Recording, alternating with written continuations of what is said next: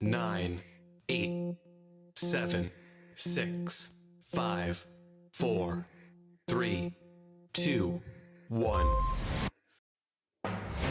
Live from Swansea, this is The Twilight Show with Nathan Ginn.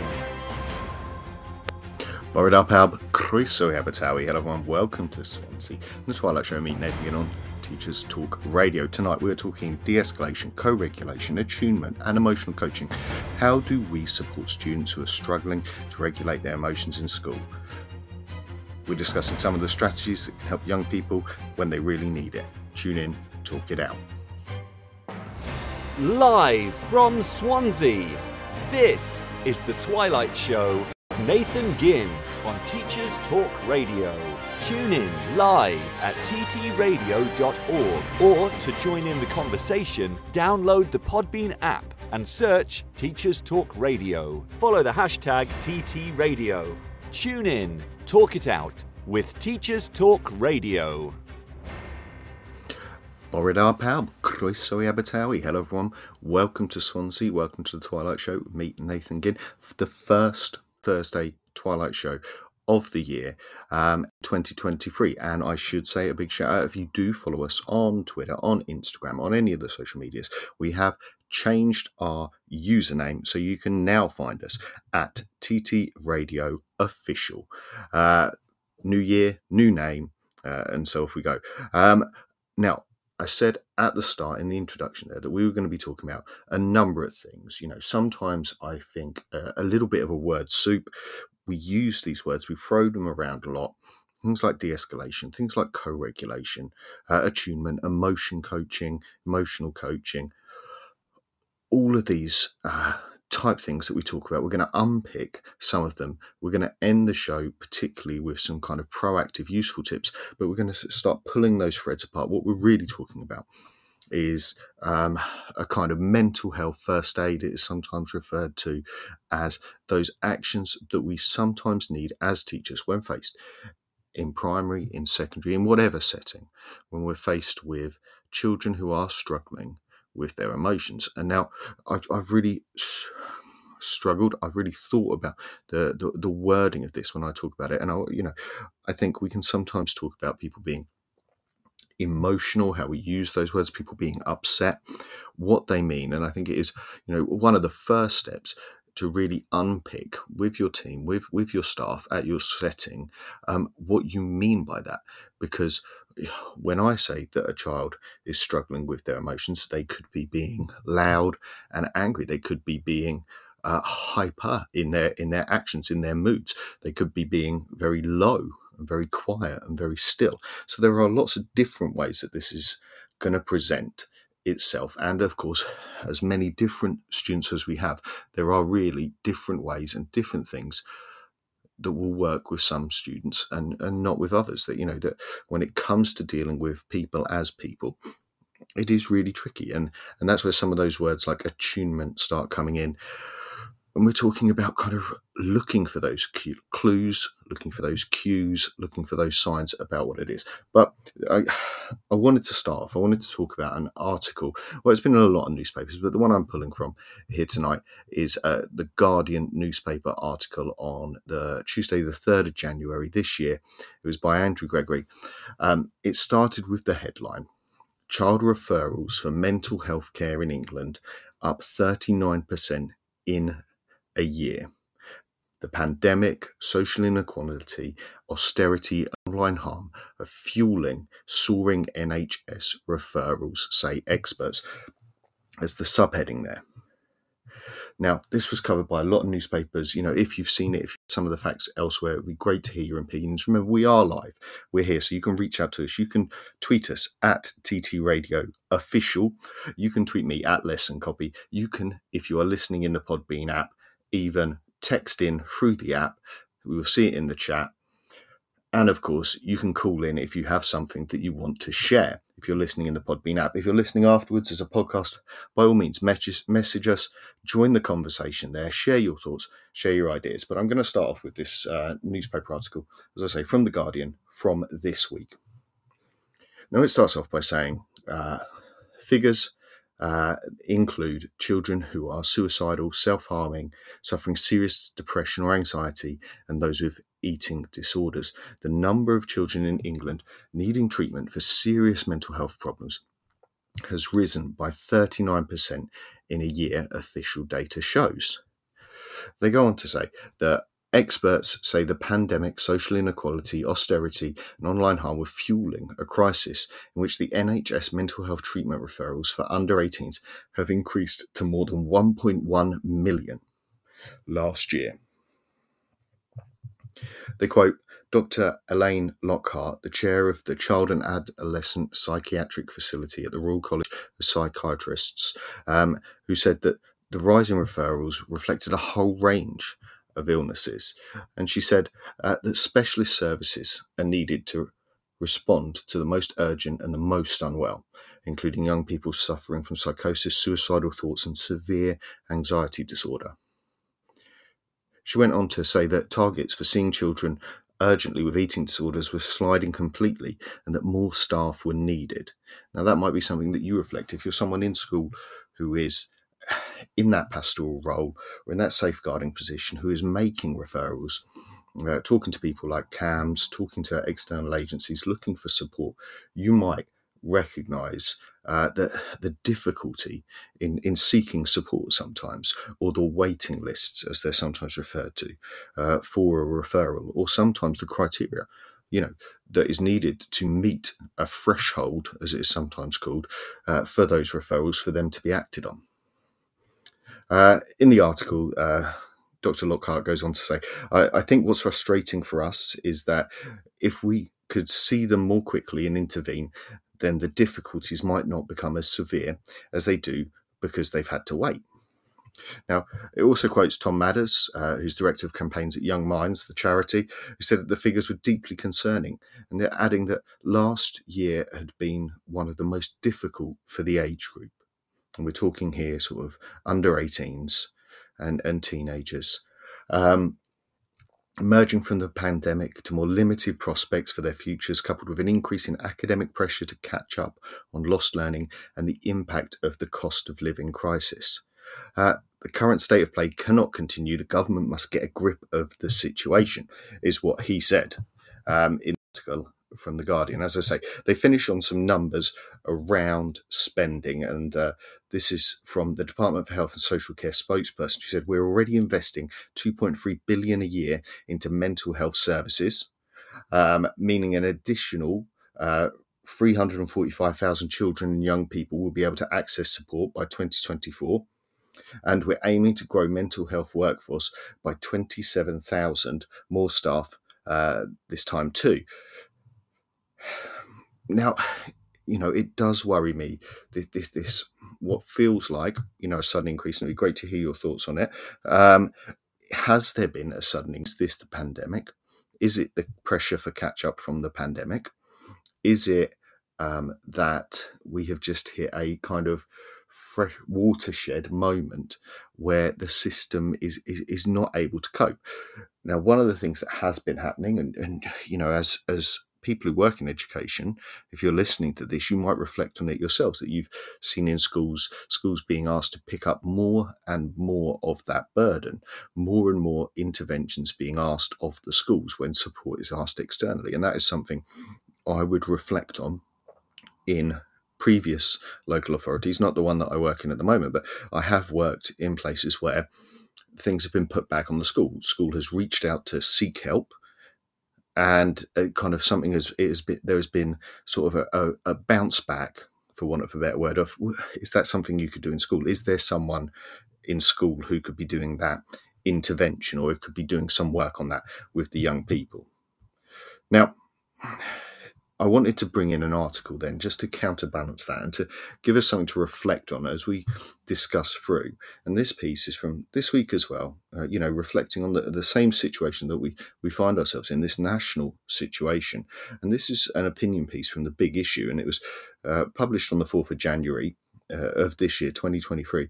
And this is by Louisa Rose, who's the CEO of a charity called Beyond and founder of the Now and Beyond National Mental Health Festival for Schools and Colleges.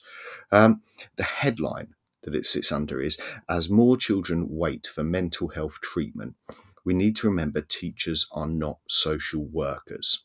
And this is something, as we go through this whole bit, and particularly when we get to the tips and the advice, there are things we can do. There are steps that we can take as educators, as teachers in schools, and things that we should definitely be doing. But we need to know when we are overstepping our remit, for want of a better word. Now, we are first aiders, we are not doctors.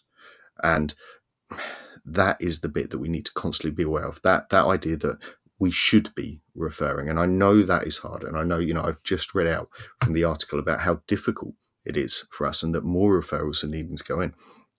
But we still have to keep in our mind that point at which we are doing more than supporting. We need to refer, and we need professional. And I don't mean that in a negative way, that any of us as educators are not professionals. We need trained professional support from a specialist background. Anyway, we'll go to the article here. It says, more than 1 million children are now being referred to mental health treatment, often stuck on huge waiting lists. Louisa Rose, the CEO of Charity Beyond, says that while they're left in limbo, teachers need tools to support them.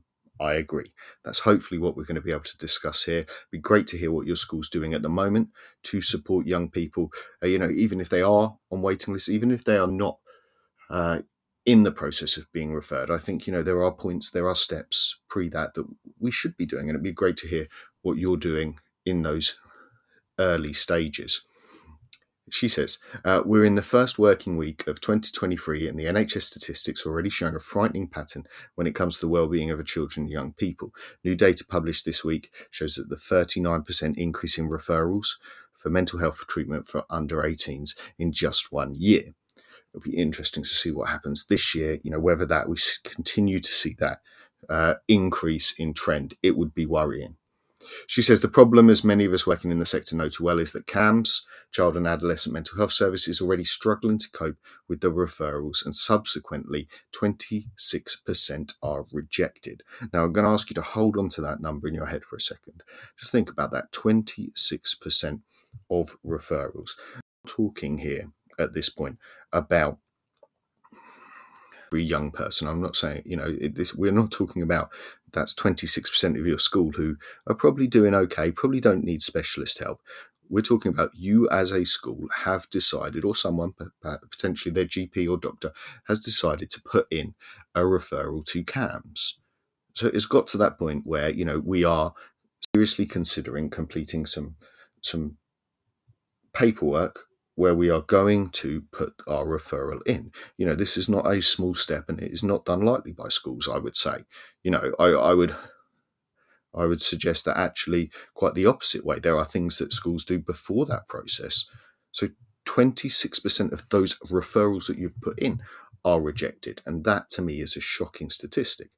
She goes on to say, though, however, even for those who do not retain their place on the list, waiting times are unbearably high, meaning that many children and young people will see a decline in their mental health as they wait for treatment. One thing that we often hear in response to the NHS mental health pressures is the harmful narrative that we are over-medicalising children's experiences. It'd be interesting to hear what, some of our listeners think about that. Are we over-labelling, over-medicalising? Are we, labelling some of our children, our young people, with some of these conditions, some of these issues too easily? I would say the opposite. I would say actually, schools are aware of the pressures. Schools are aware of the 26% of referrals that get turned down. Schools are acutely aware and are not over-medicalising. She goes on to say it's a fine line between the normal stresses and psychological distress, which hopefully is what we are going to picture.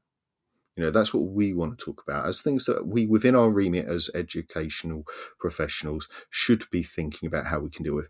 And she says, if we don't tread carefully, we risk the lives of children and young people if we don't deal with those bigger issues and refer when needed. Invalidating someone's concerns and feelings is dangerous, and yet society are quick to do it. She brings up the case of Meghan Markle and other media figures.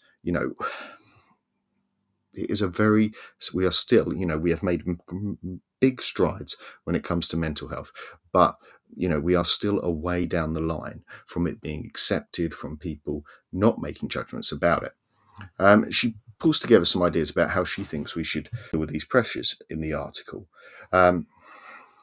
She does rightly say there, as far as I'd say, it's easy to place the burden of responsibility on schools. After all, teachers are educational professionals and should play a role in social well-being. I agree on both counts. Schools do often have the burden placed on them. They should be running interventions. They should be finding time within the school day to deal with social issues. And we should, but also it's easy to place the burden of responsibility on schools. I agree with that as well. She does say, though, it's highly unreasonable to expect teachers to also play social worker, counsellor and carer. They might be able to spot the signs, given how much time they're spending with pupils on a day-to-day basis, but their role shouldn't go beyond the remit of mental health first aider. What we're talking about tonight, hopefully. And that's why I wanted this article in particular to be fresh in our minds when we're talking about this. Testament is that young people's mental health has declined, so has the mental health of teachers. And she quotes a 2022 TESS Teacher Wellbeing Survey that reported that 9 in 10 school leaders were experiencing poor mental health. I think schools are taking that burden onto themselves. And I think, we have done shows before, have a look back through about how schools with mental health supervision, whether that be from educational psychologists or whether that be from mental health nurses or however you get it, I think that, there is something there that we need to unpick. Time for another show, though, on that. Now, she says, we need to provide teachers with the tools, the knowledge and the support, but we need to bear in mind the reason behind doing this is to help them with preventative measures and signposting, not to leave them to solve the problems itself. So I apologise if you thought you were coming here to be able to solve the problems. It's not. We are very much pitched this evening and, open to hearing your ideas and your thoughts on it about what preventative measures and signposting and mental health first aid steps we can take. She says, put simply, schools should never be considered a secondary CAMHS service. And I agree entirely. We should be fighting for that support for our young people. She says we need to ensure they have access to high quality, free, easy to roll out tools and resources and signposting to a range of specialist partners. We need to ensure that we continue to educate pupils in emotional literacy and encourage them to speak out at the earliest possible opportunity before their mental health hits crisis point. She says the solution sits with the government. I think there is solutions for us as well. Things that we can be doing, questions we can be asking.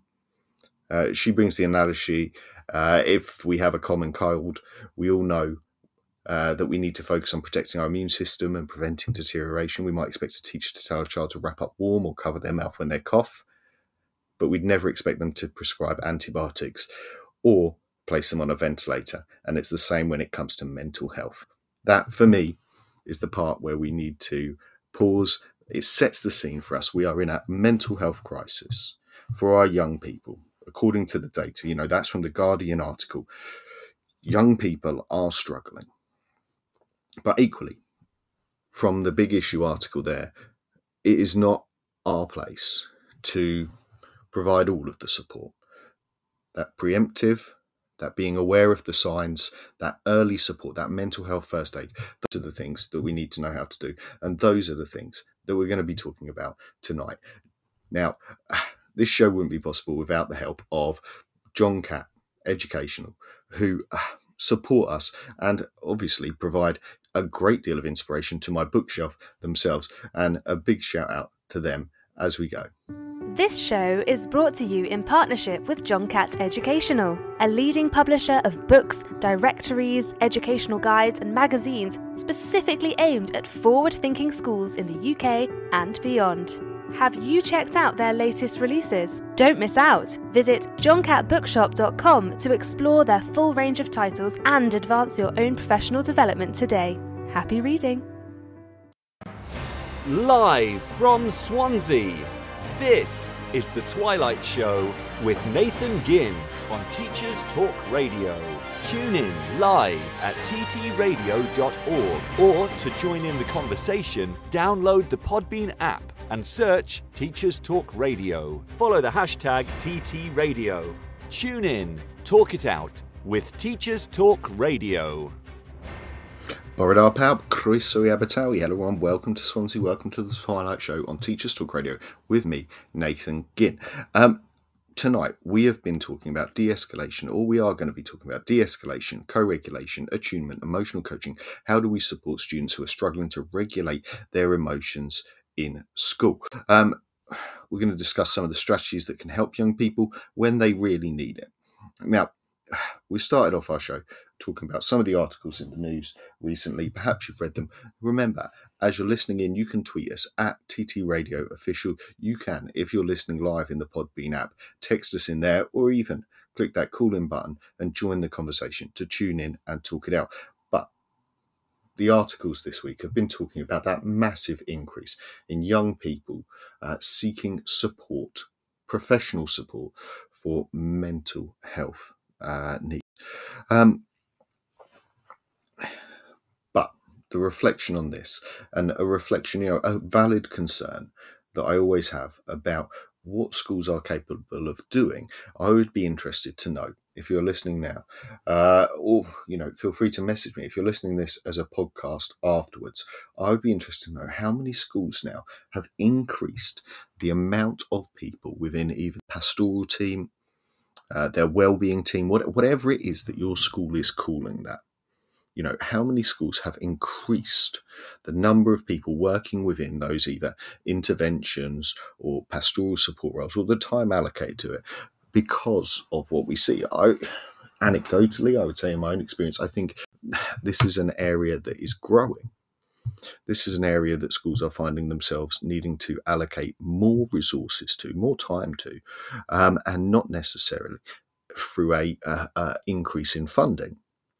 It is not necessarily that, local authorities or even the governments as a whole, and I say governments because here in Wales, education is a devolved matter, so it is not the same as in England, our education system, but that money is not coming into schools. It is having to be taken from elsewhere. Now, there are things that we can do, and some of the things that we're going to be talking about this evening have many, many names, and so we will skate across them. It may be that you call them one thing, it may be that we call them a different thing, it may be that there is a lot of overlap here, and I think that is one of the things. But it is easy for us, and I always worry that we don't over-label something. Say we do this, and I'm doing inverted commas with my fingers there, we use this method, and that is it. It's understanding what that entails. So, if we start off by establishing that for me, and hopefully for a lot of people listening, mental health is as important as physical health, and it's crucial that we prioritize the mental health of our students. According to the World Health Organization, 1 in 4 people in the world be affected by mental or neurological disorders at some point in their life. It's a statistic that highlights the importance of addressing mental health issues early on in life, and schools are the perfect place to do this. Furthermore, research has shown that mental health problems in childhood can have long-lasting effects into adulthood. For example, a study published in the Journal of American Medical Association found that children with mental health disorders were more likely to experience problems with employment, relationships, physical health later in life. And that's Kim et al. 2015, if you want to find the research paper on it. There are a number of concerns around young people's mental health at the moment. We've heard them in in some of those newspaper articles that we started the show with. But, the rising rates of mental health disorders. There's been a significant increase in the prevalence of mental health among young people in recent years. The stigma. There's still a stigma attached to mental illness. which can prevent young people from seeking help and support. Lack of access to mental health services. Many young people do not have access to mental health services. We heard, earlier on in the show, 26%, a quarter of referrals to CAMHS are rejected or are bounced back. And that, this not having access either because it's just not available in their area, or because it's too expensive, whether that be for the school to put in place, for parents to put in place, or for the local authority to put in place. Another issue that concerns people at the moment, high levels of stress. Young people face today high levels of stress and pressure, which contribute to the development of mental health problems. And we can see those coming from a number of different places. But one of those is social media. The use of social media has been linked to an increase in mental health problems among young people, particularly due to the pressure to present a perfect image online, or to live that perfect online image offline at home.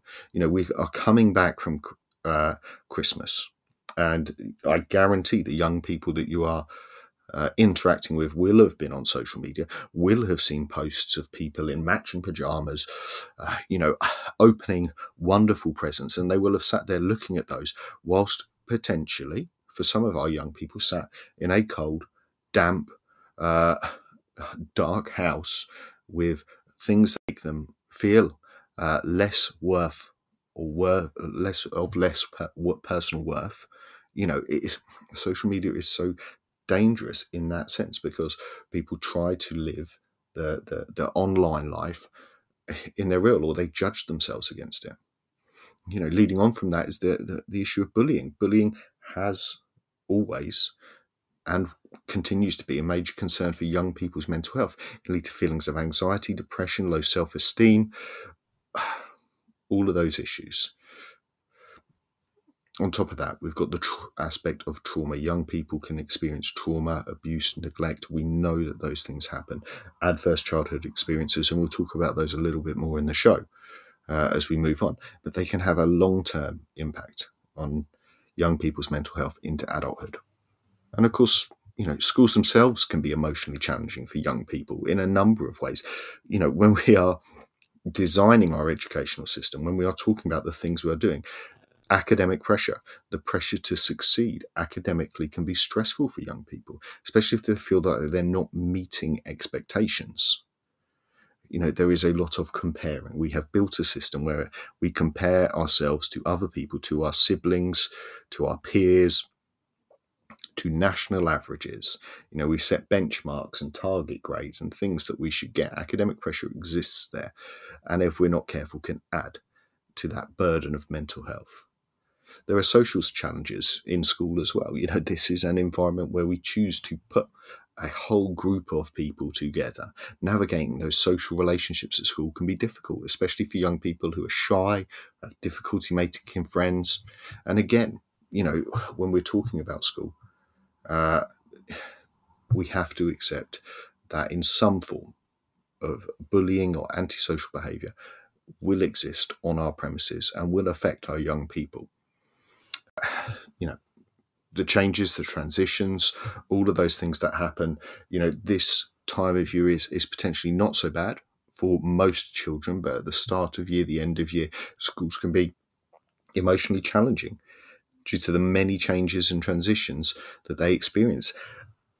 And for some, in a school day, we're not just talking about changing from year to year as we might see, in a primary school, but our school days are full of transitions.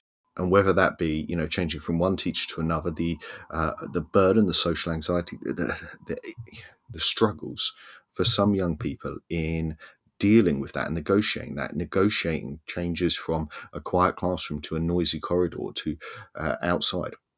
There are a lot of transitions and changes within the school day. Okay. On top of that, there are a lot of changes that happen within a school year. Children might be moving up, down sets if you use them. Children might be moving classes. People might be choosing their options or looking where they're going to go next. There is a lot of change that goes on within the school year, and that is something that we need to be aware of. On top of that, of course, there is the lack of support that some young people might find if they do not have a strong support system at home, at school, within their friendships, it might leave them feeling isolated and alone. Now, we can consider some of those things, and when we go through some of the steps that we can take to support young people with their emotions at school, we should definitely be thinking about some of those things, some of those general factors about how we build the school day. Some of them are a little bit beyond what we can do as teachers, as far as changing the academic systems of GCSE results and things like that, but there are things that we as schools can do. We have to accept, though, that we are part of a larger society, and it would be ill-placed to us not to, touch on adverse childhood experiences, ACEs, as they're sometimes called. They're traumatic events that occur in childhood and can have a negative impact on child's physical, emotional, and their mental health. And, these ACEs can include physical, emotional, sexual abuse, neglect, household dysfunction, such as domestic violence or substance abuse, mental illness within a parent or caregiver, separation, divorce of parents, incarceration of a parent, or experiencing racism or discrimination. And these types of experiences can affect a child before they even arrive at school. In the morning, by causing them to feel anxious, distressed, overwhelmed. They're also having difficulty sleeping potentially, or concentrating, or interacting with others. They can affect us in a number of ways, including, additional problems such as poor nutrition or illness or developmental delays. When we talk about those children coming into school as we see them, and the need for us to have some of the tools that hopefully we will talk about, those emotional first aid tools that teachers need throughout the school day.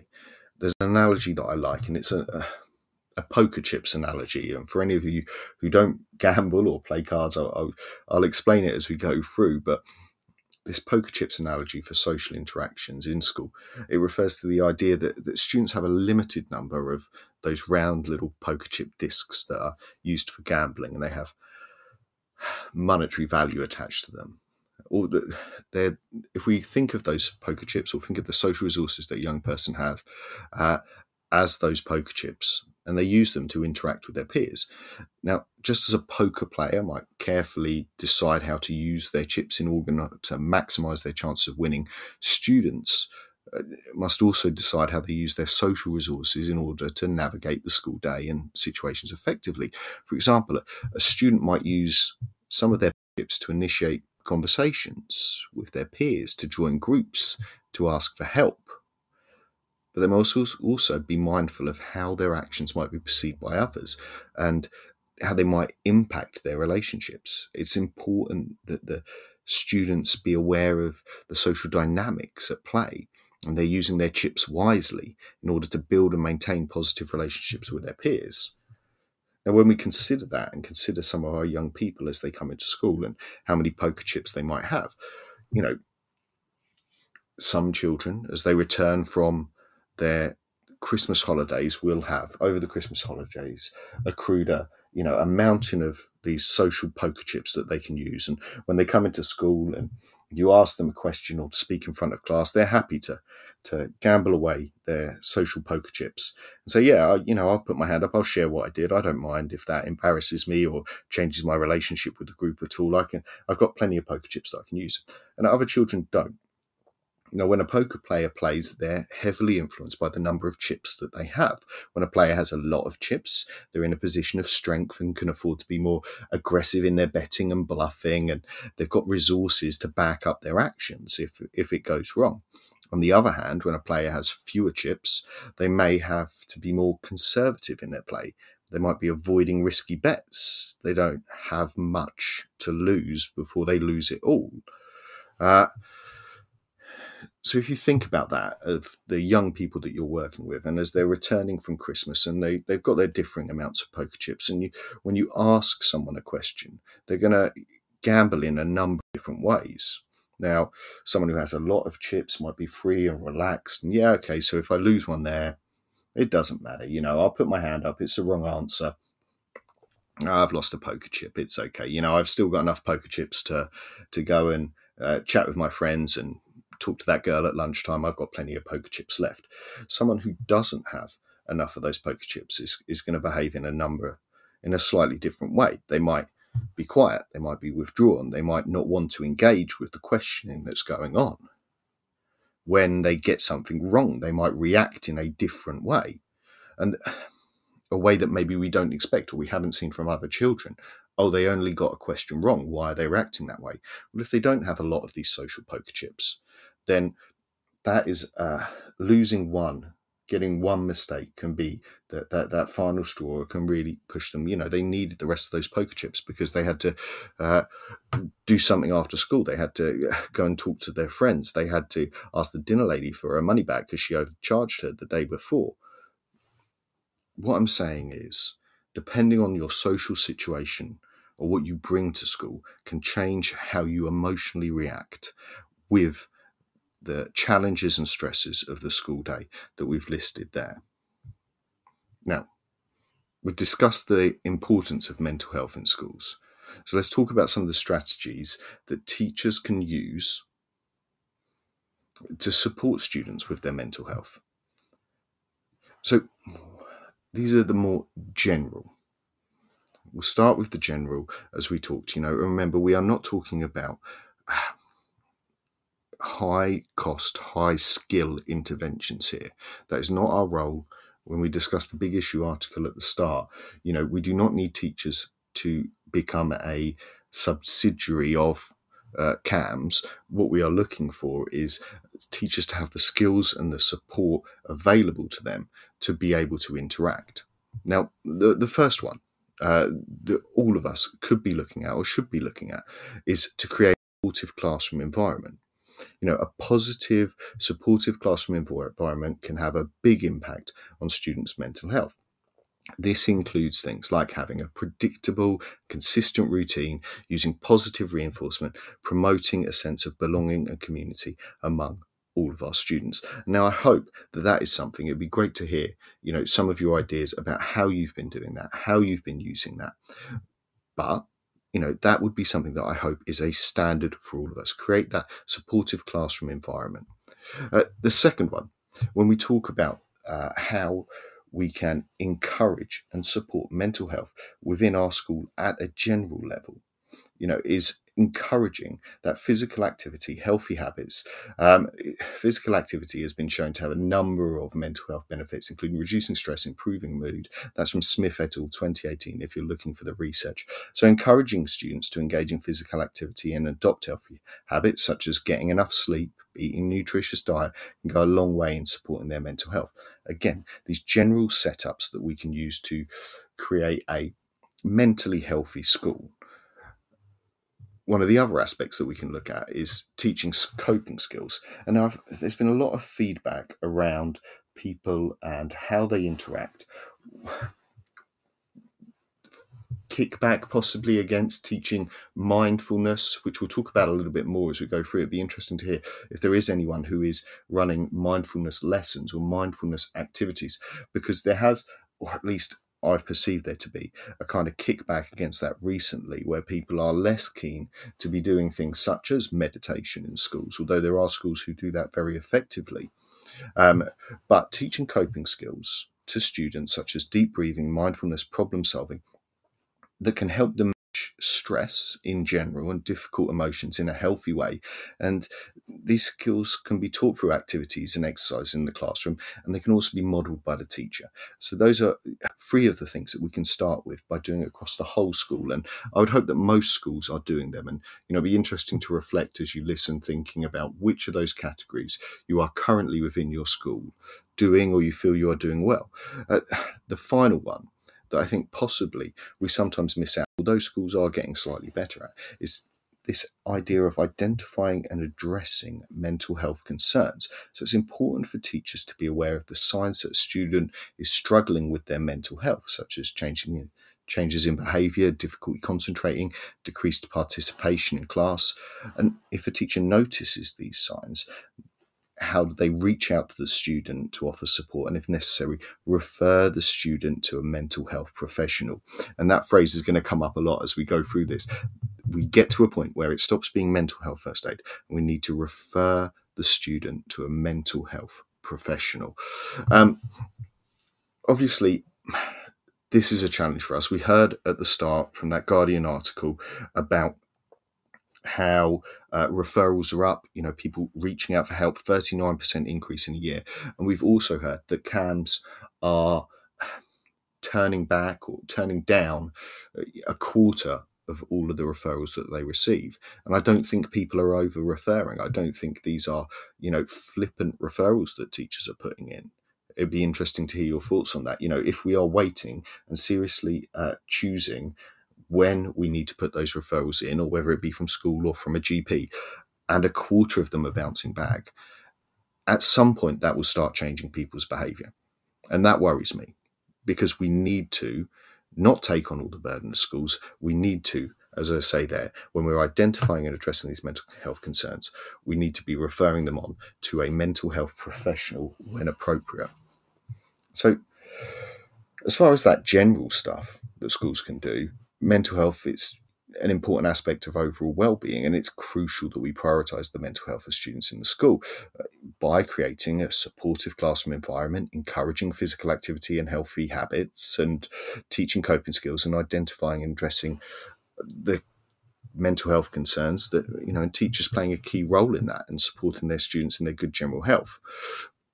But that is very much the general. Now, the parts that I specifically wanted us to have the chance to discuss and talk through were these words of emotional regulation and de-escalation. And so if we start off our discussion tonight, as we talk it through, talking about emotional regulation, and when we talk about that, what we're referring to is someone's ability to manage their own emotions, their thoughts and their behaviours to achieve a desired outcome. And it's an important skill for students to learn in order to succeed in school and in life. And so there are many strategies that students can use to help regulate their emotions. And, we've talked about a few of those already. And they include, deep breathing, counting to 10, taking breaks to calm down. It's important for students to learn how to identify and express their emotions in a healthy way as well. And teachers and parents can support students in developing their emotional regulation skills. And they can do this by modelling appropriate behaviour, providing a supportive and nurturing environment, and teaching those strategies. And it's also helpful for us to think about providing opportunities for students to practice emotional regulation, such as through role play or problem-solving activities, and finding that time in the day. And that might seem strange to say, but if we consider our approach to mental health and all of these skills in the same way that we approach any subject, the opportunities to practice things that we've learned and try new skills are important ones. And whilst research does suggest that some of these skills are not transferable to different situations, at least we've had exposure to them and opportunities to discuss them and to look through them. And I think that, it is a big ask to take that from a school day, but when students are able to regulate their emotions, they're better able to focus on their studies, form positive relationships with their peers and their teachers, and make good decisions. It's something that pays off. Obviously, on the other hand, when students struggle with emotional regulation, they'll have difficulty paying attention in class, they'll have difficulty controlling their behaviour and managing their workload. And it can lead to academic and social difficulties, which in turn can affect their overall well-being and their success at school. It's something that we need to do. So supporting students in developing their emotional regulation skills can be this important part of overall well-being. Okay, beyond the general, beyond our safe and secure environment that we talked about first of all setting up and how we achieve that.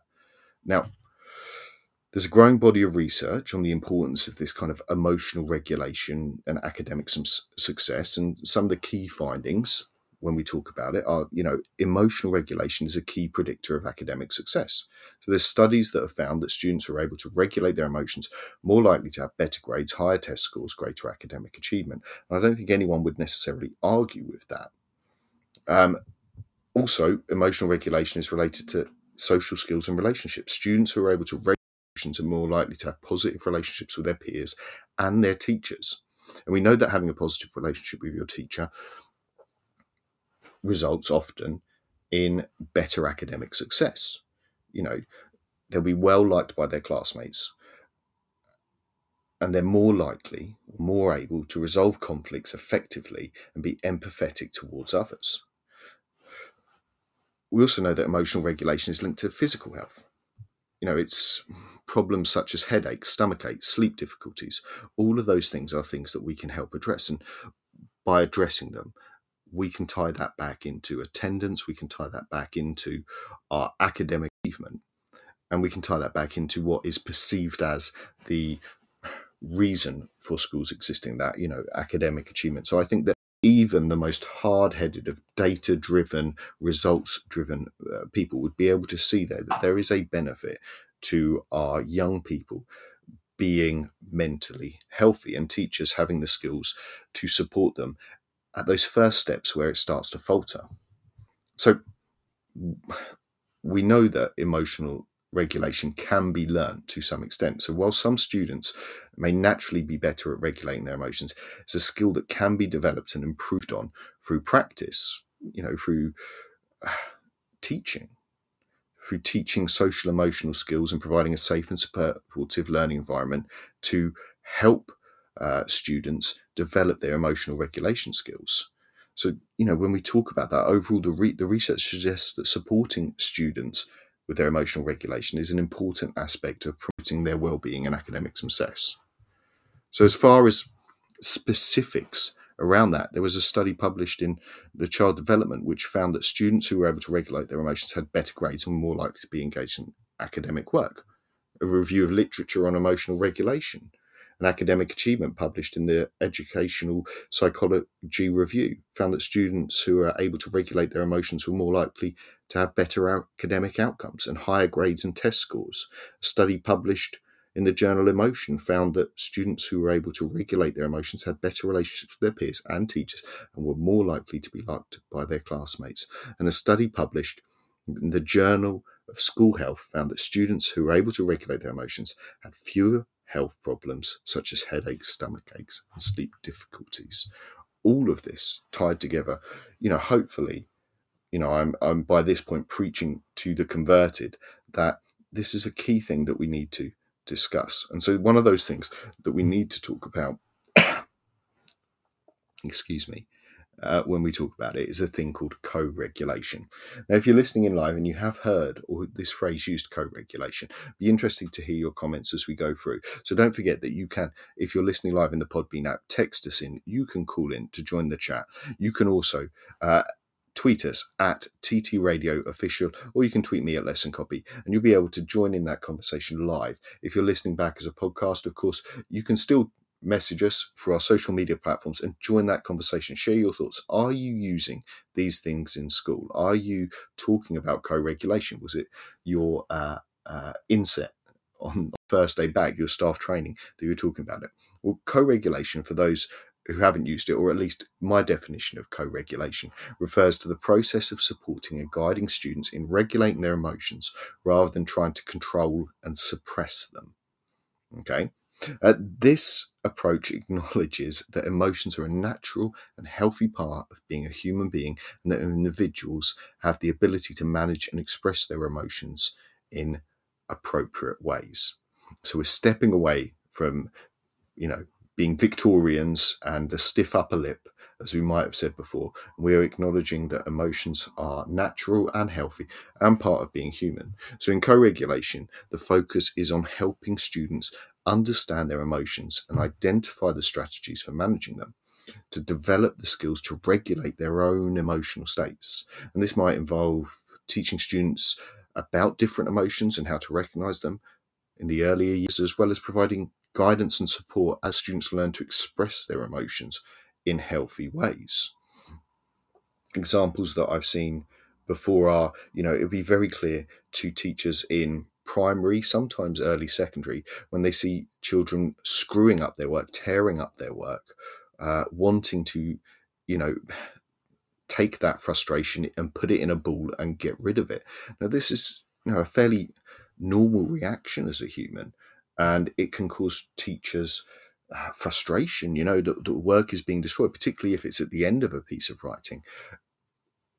But also, if we have the time, if we have the space to talk through those feelings and to understand them and to be able to recognize and to express them in a way that is less disruptive to our learning, then that is an approach that we can take. And normally when we talk about that in a one-to-one type situation, we'd be talking about the kind of thing that we talk about when it's co-regulation.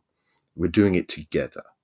So it's an important aspect of the social emotional learning, and it helps students develop their self-awareness, their self-regulation, and their social awareness as well, all which are essential skills to success in school, which is a social aspect, and in life.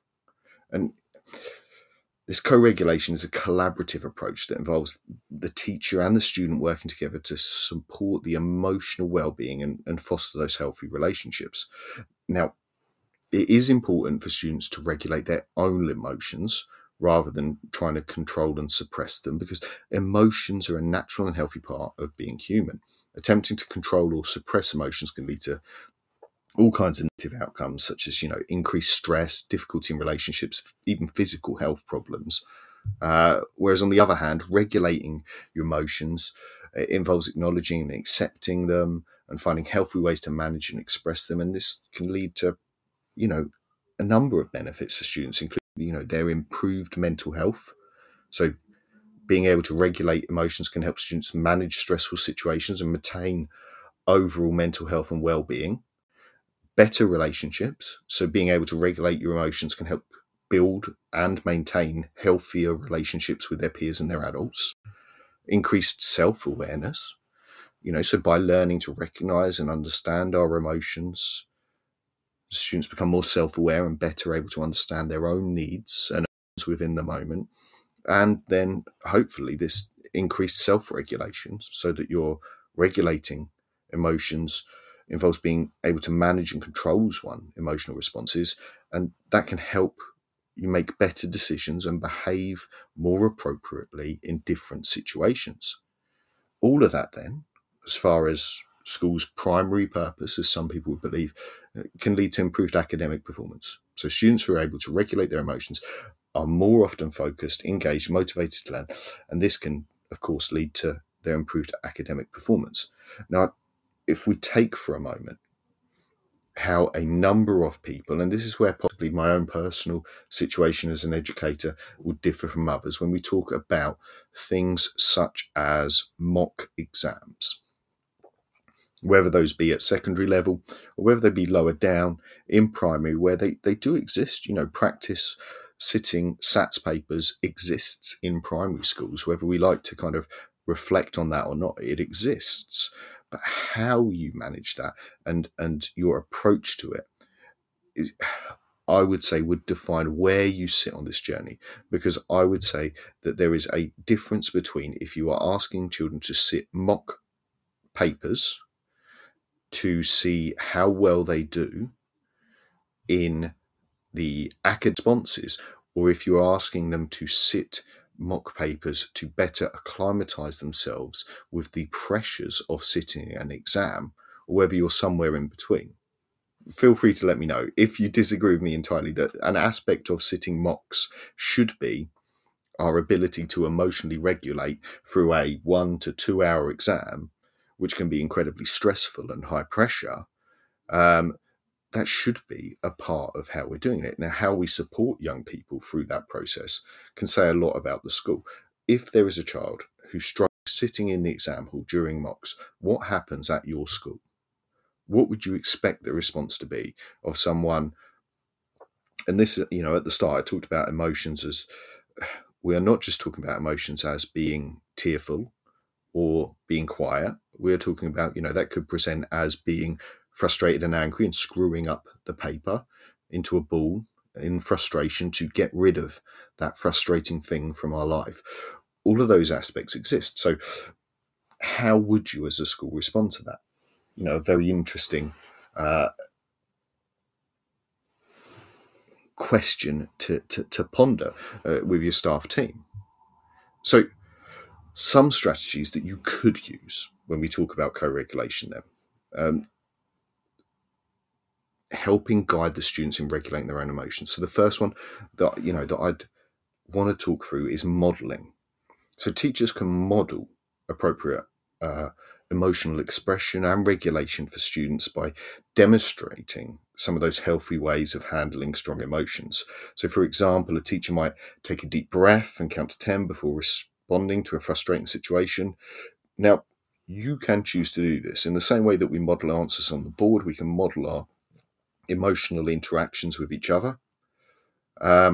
We can, for example, I would say that if you manage to get through your teaching week without your interactive whiteboard not working, without your computer not working, you have multiple opportunities to model appropriate emotional response to frustration. There is a whole gamut there for you. So modeling is one of the first things we can do. One of the second things we can do then is reflective listening, and teachers can help students to understand and regulate their emotions by using this reflective listening. And this involves repeating back to the student what they've said and asking open-ended questions. This is sometimes referred to as emotional coaching in a way, or emotion coaching, depending on which side of the Atlantic you're in. And it can help them explore their feelings further. So we are not asking for beyond, and I think that emotion coaching is probably a really good descriptive term for it. We are looking to help coach someone to better understand the emotions that they're feeling in a non-judgmental way to find a positive outcome to it. It does take time though. And I will say that when we come to some of the critical aspects of some of these approaches, you will be shouting at me in the comments over Twitter at TT Radio Official saying, how do we achieve this when I am back to back on lessons and I have no time and I have content that I need to cover? All of those things exist. Now, I would, my third one that I would be talking about, or hoping that people are talking about, are relaxation techniques, including deep breathing. So we're talking about teaching students deep breathing and relaxation techniques that can help them calm down and regulate their emotions. So for example, you as a teacher can lead a class at a primary level in a guided meditation, teach students about how to do those deep belly breaths. We can talk about those things, or there are other ways, meditative techniques that you can use, such as taking your finger as you listen now and placing it on your thumb. And if you run that index finger down the groove in between your thumb and your forefinger and back up to the tip of your index finger, and then back down again and up to the tip of your, I don't know what that finger's called, but the one that you stick up if you're being rude to someone, and then back down. And so into those peaks and valleys and around and up and down. And it's a very easy and relaxing approach to take. And you can teach these and all of these techniques that you should be equipping students with, because some people will not like any of them. I'm not a big fan of deep breathing, although I have seen it work for others, and I have used it co-regulating with students to help them, control their own emotions, regulate their own emotions. And one of the final things that we can talk about there as well is the problem solving aspect that we have with that as well. So, when we find our time to sit with a student, to help students brainstorm and work through the potential solutions to problems that can help them feel more in control and better able to regulate. Now, this is a great aspect if you are looking for an intervention around co-regulation, where you can sit and take problems that are not the student's own and you can discuss through, and you can talk about how the characters within the stories should be dealing with it.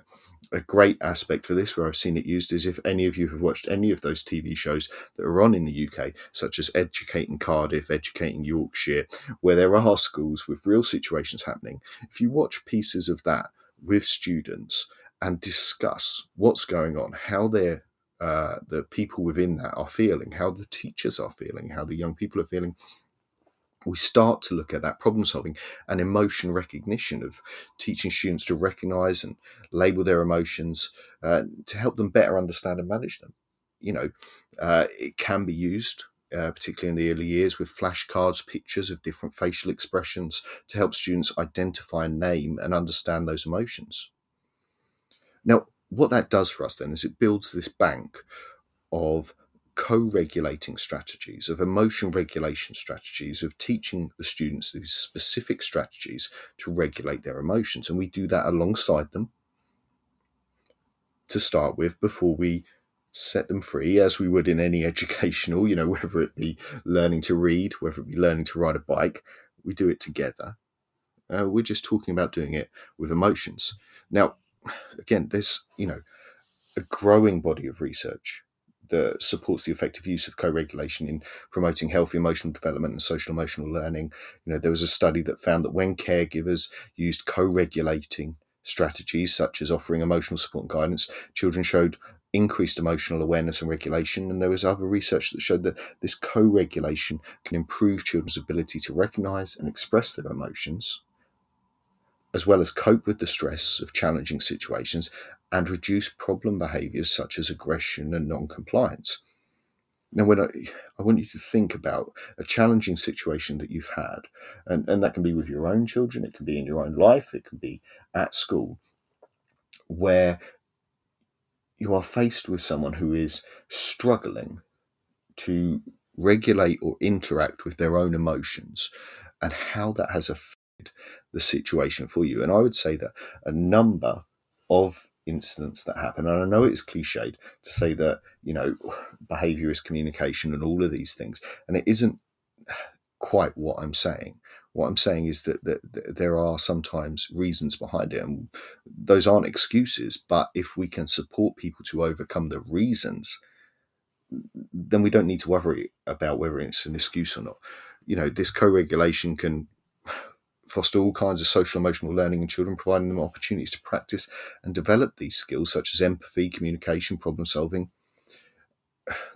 So for me, it's an effective approach for us to develop social emotional learning in students, and it's important for teachers to recognise the role that the emotions play in learning and development, and provide students with the opportunities to regulate their own emotions in healthy ways and the guidance to regulate their own emotions in healthy ways.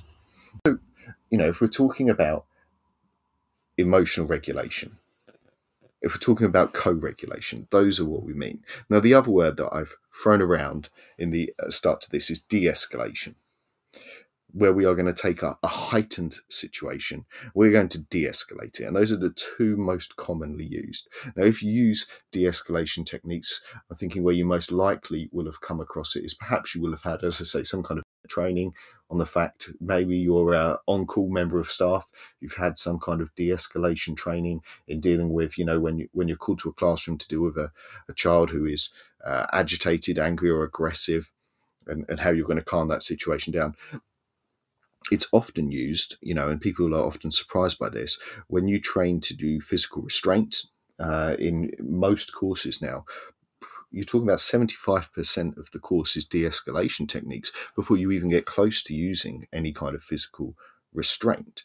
So it involves using specific strategies and techniques to help reduce tension and conflict and help individuals regulate their emotions in the moment. So we're talking not about the pre-teaching, which is what co-regulating was. Some of co-regulating can be done in the moment when it is, heightened, agitated, angry, aggressive, or upset.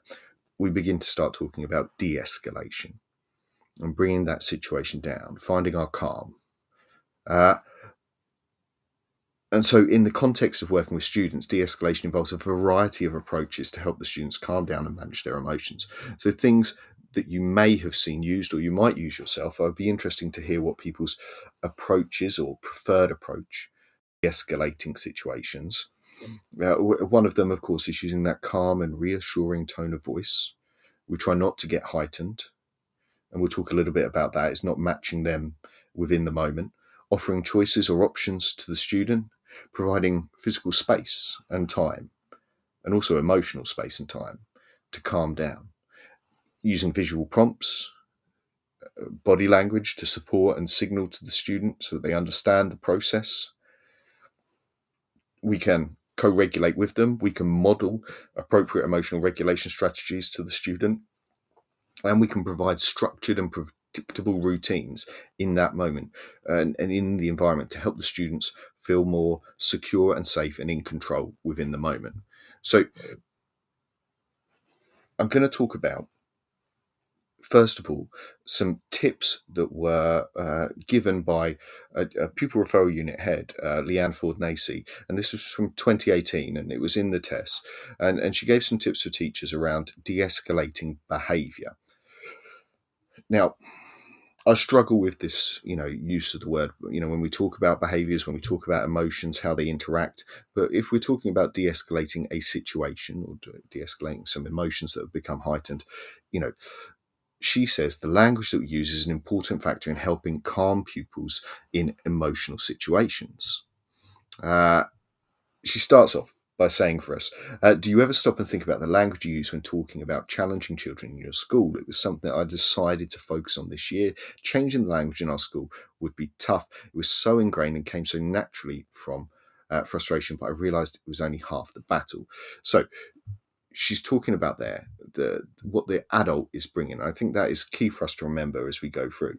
She says, don't get me wrong, it's difficult to regulate your language when you're dealing with a heightened pupil.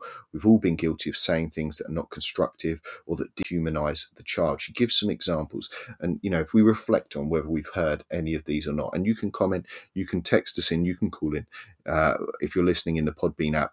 But of course, you can tweet us at TT Radio Official as well. She says she's heard some of these numerous times. What will it take for that kid to actually be permanently excluded? I've heard that myself. Is it chosen and learned behaviour? Oh no, sorry, it is chosen and learned behaviour. It has to stop, otherwise they can't stay with us. I've heard that as well. It's a lost cause trying to get that one to change. I have to say I've heard that. That the pupil is just so vile to me and I can't teach them when they're just so horrible. And again, I've heard that. There are different things that people can say worse in front of a child. And the example she gives is having heard people say, you're not the only one with problems, I've got problems of my own, but do you see me behaving like that? Ouch. But not far off, I would say things that I have heard myself. And this one she gives as well, saying, other people want to learn. Just because you don't care about ending up with nothing, it doesn't mean others want to go that way. Now, you can hear the kind of use of shame, the use of force, the use of control to control emotions. And I'm not labeling us as adults, as teachers, and saying that this is necessarily bad or this is necessarily something that, we need to be massively upset with ourselves about. We are human too, and we bring emotions to the classroom too. But we are teachers, and we could be teaching emotional skills as well as other things. So the examples that she gives as tips for de-escalation then, rather than the language that you've heard used in her examples there, were try your best to not take the abuse personally. This can be easier said than done, but it's important. And I would say, yes, this is one of the hardest parts, and it is one of the parts why I advocate for teachers, and particularly teachers who deal with this and middle leaders who are on call, having mental health support themselves, because you are absorbing a lot of abuse in the moment. But I would say a lot of that abuse is not necessarily directed towards, well, it is directed towards you, I should say, but it is not about you. It would, whether it was you or whether it was someone else, it would be coming towards someone, and that is coming because the child is not regulating their emotions in that way. You can validate their emotions though, and it takes practice, but it's done in a class of 30. But if you see a student struggling and you can validate their emotions, you can begin saying things such as, I can see you're upset. I can see that this is frustrating. I can see that the work is, annoying you. You can talk about all of these things rather than the approach that we might take where we threaten them with a warning. I want you to picture the child who I talked about tearing up their work, screwing their work into a ball. Now, there are two routes that we could take along that. One of them is telling them not to screw up. One of them is to impose control. Okay? You see the child is getting frustrated. Maybe they start scribbling. That's one of the things that you would notice first. They start to tear at the page. They start to screw it up. And you say, don't do that. Stop that. If you do that, you'll have to have a warning. All of these things are things that I can picture. I picture myself having said, in my career, in my earlier days. Or we can validate their emotions and we can step in from the side of that. One of the other tips that she gives is to reduce the drama. A big focus for her, she says, has been on minimizing the dramatic nature of incidents through use of language and rather than feeding the drama further. And that's something that I want to talk about a little bit later on as well. It's about not escalating. We are talking about de-escalation strategies, not escalation. You cannot meet force with force to de-escalate. We are taking the force, we are taking the energy out of the situation. Okay? If you need to vent, for want of a better word, she says, about a situation with a pupil, to tell them off, do it away from the site, away from others, reduce the drama, and give them a chance to resolve the issue one-to-one. You do not need to do it in front of a class. She talks about the boundaries of banter, of course, as well. I'm not a fan of banter. I think, if you are using banter as a teacher, feel free to come back at me, of course. If you want to text in, if you want to message me at TT Radio Official. I think banter is a very dangerous approach. Anyone who, enjoys or says that they have a good use of banter, I would question around, the hazards of that. I think it is a very thin knife edge if you are using banter, and what happens when a child banters back, and particularly if they are not very good at banter. And I have seen this in my times as well, where, a teacher or, adults in a room are using banter in a refined way because they have learnt, they are now much older, they have used it for a number of years, and a young person who has not uses it inappropriately or gets it wrong. And then what do you do? So the boundaries of banter are one of the issues, she says. And finally, she comes up with a point of calling a colleague or a senior leader to support. So when you do that, just having a new face, a new spin, change of face, I sometimes call it, can give that change to the situation, can take the storm out of the situation, can take the drama out of the situation, and can allow you to do it. So those were some of her tips. Now, as I say, there are a number of different techniques that people use. And another blog for Optimus Education, Elizabeth Smith, in 2016 was talking about some of these things and talking about, dealing with children who have come with a label, an umbrella term of social, emotional and mental health needs, and the increase in those that we are seeing in mainstream schools and settings, and how we meet those needs, and what we sometimes call as challenging behaviour, or behaviour that normal classroom disciplines and plans are insufficient to deal with, or that we need a different approach to manage, and a way that keeps the class and the class teacher emotionally safe, and of course the child who is presenting those behaviours. Now, she talks about why de-escalation is so difficult, and I would say this is one of the hardest parts for any teacher, and it'd be interesting to hear your thoughts as well. If you find de-escalation easy, if you find it hard, if it's something that you do well, I'll think of a better way to say it. If it is something that you have practiced to become effective at, because it goes against our natural fight or flight reflexes. When faced with a challenging situation, you as the person there, the person who should be in control, are having the same feelings as anyone would, which is your body telling you, to either fight or flight or freeze. And so if you are faced with a child who is potentially shouting at you, you as the person receiving that are going to be having those emotional responses. So remaining calm and remaining professionally detached is not natural. And so it's a skill that needs to be practiced, and we need to retrain ourselves to respond in different ways to challenging situations. And so, reasoning with an angry child is not possible, but it's our role as caring teachers to give an immediate response. And so our aim should be to reduce the level of agitation so we can get to a point where discussion, where that co-regulation can be a point.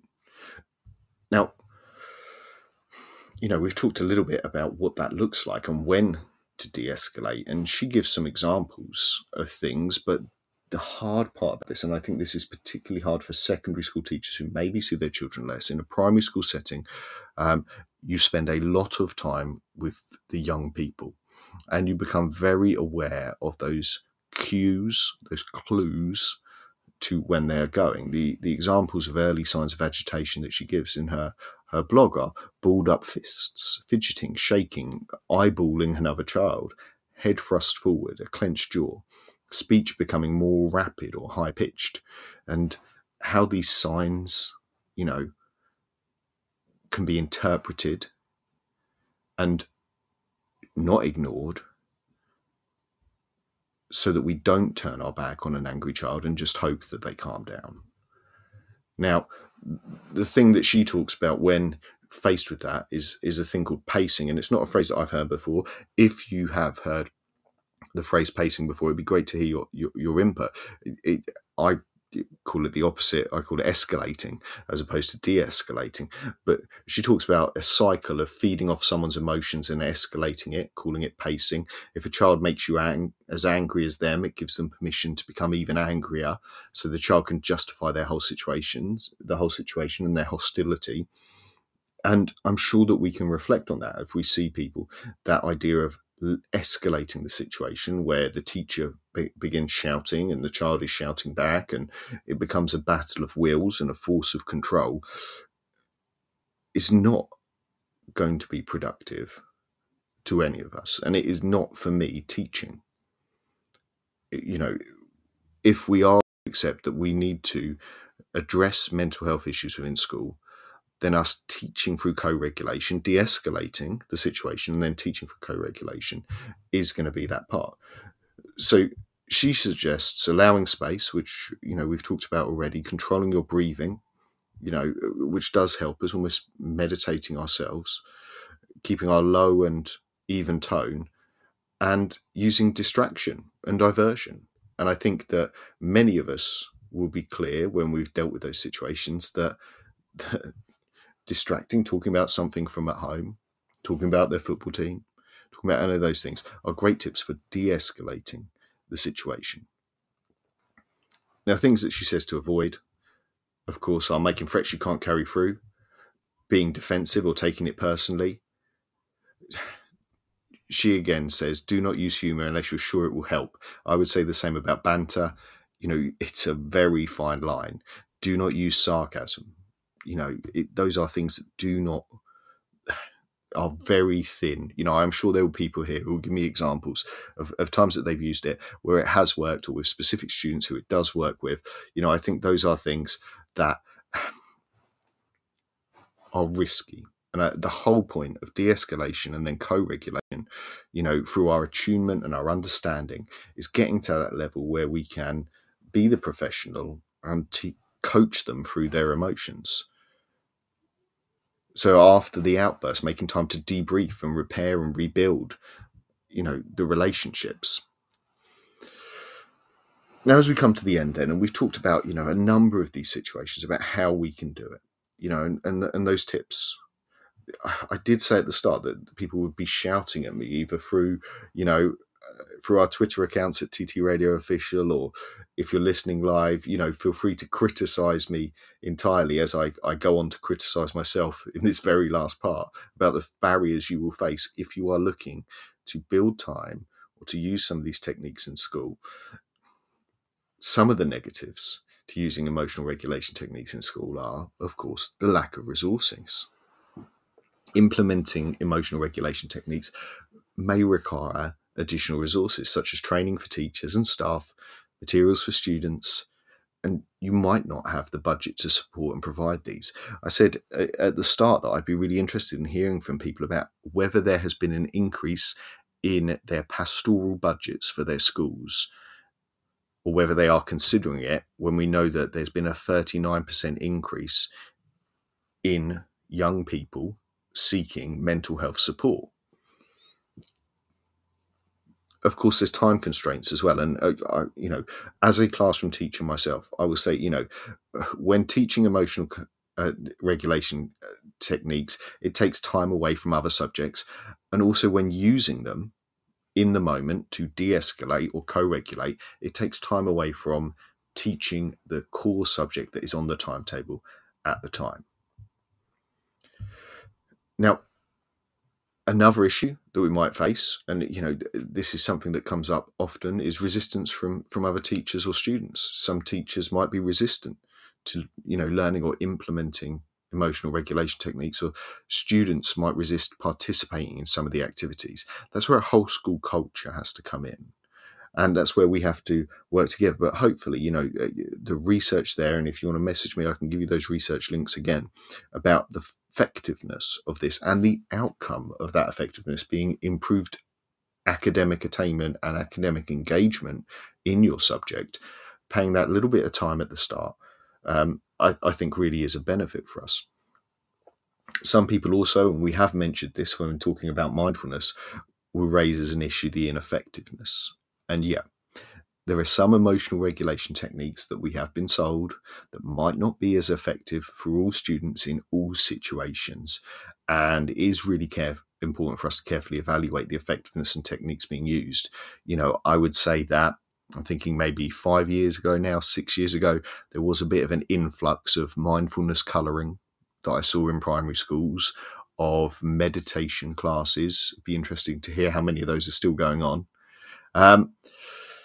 And the final point, I think, and this one for me, is a struggle that I think about, is the ethical considerations of us when we talk about de-escalation and co-regulation. Because it is very easy for us to think about ourselves as saying, oh yeah, but we are not controlling children by shouting at them. We are not controlling children by punishing them. There may still be ethical considerations when considering using emotional regulation techniques, such as the potential for coercion and manipulation. So it's important to ensure that any techniques being used are used in an ethical and respectful manner. We are still choosing to change the direction of someone's behaviour in what we're doing. We might not be shouting, but we are still in some way controlling, through de-escalation and co-regulation, the emotions and the activities of the young people in our care. And so I think, there is still something to be considered there about how we do it, why we do it, and when we do it. Now, as I say, we have wrapped up there very quickly a range of things. Before we shoot, it is just another chance for me to give a big shout out to an organisation that supports us in making sure these shows, these radio and as podcasts get to you, and that's John Catt Educational, who fill my bookshelf, I should say, as we go. So a big shout out to them. This show is brought to you in partnership with John Catt Educational, a leading publisher of books, directories, educational guides and magazines specifically aimed at forward-thinking schools in the UK and beyond. Have you checked out their latest releases? Don't miss out! Visit johncattbookshop.com to explore their full range of titles and advance your own professional development today. Happy reading! And I'm not joking, they have had so much money off me over the years. Wonderful books, and I will continue to. As you say, you can find them on Twitter at John Catt Ed, and you can find us at TT Radio Official. Now, if you're listening in live and you have the opportunity to join us on Twitter. 7:30, there's going to be a Spaces. Tom Rogers is hosting. He's got Dr. Kathy Weston and Dr. Ian Kinane. They're talking about toxic masculinity, so a really topical topic at the moment. It's a really interesting show there for you, which of course will be available to listen back, as will this and all of our shows, at ttradio.org/listenback, where you can search topics such as, in the search bar, you could type in toxic masculinity and it would pull up all the previous shows from our thousands that have been on the air so far. Thank you for joining us. It's been a great start to the year. Hopefully we'll continue on with it, and from here in South Wales I will say Nostar, which is good night, and we'll see you all next week.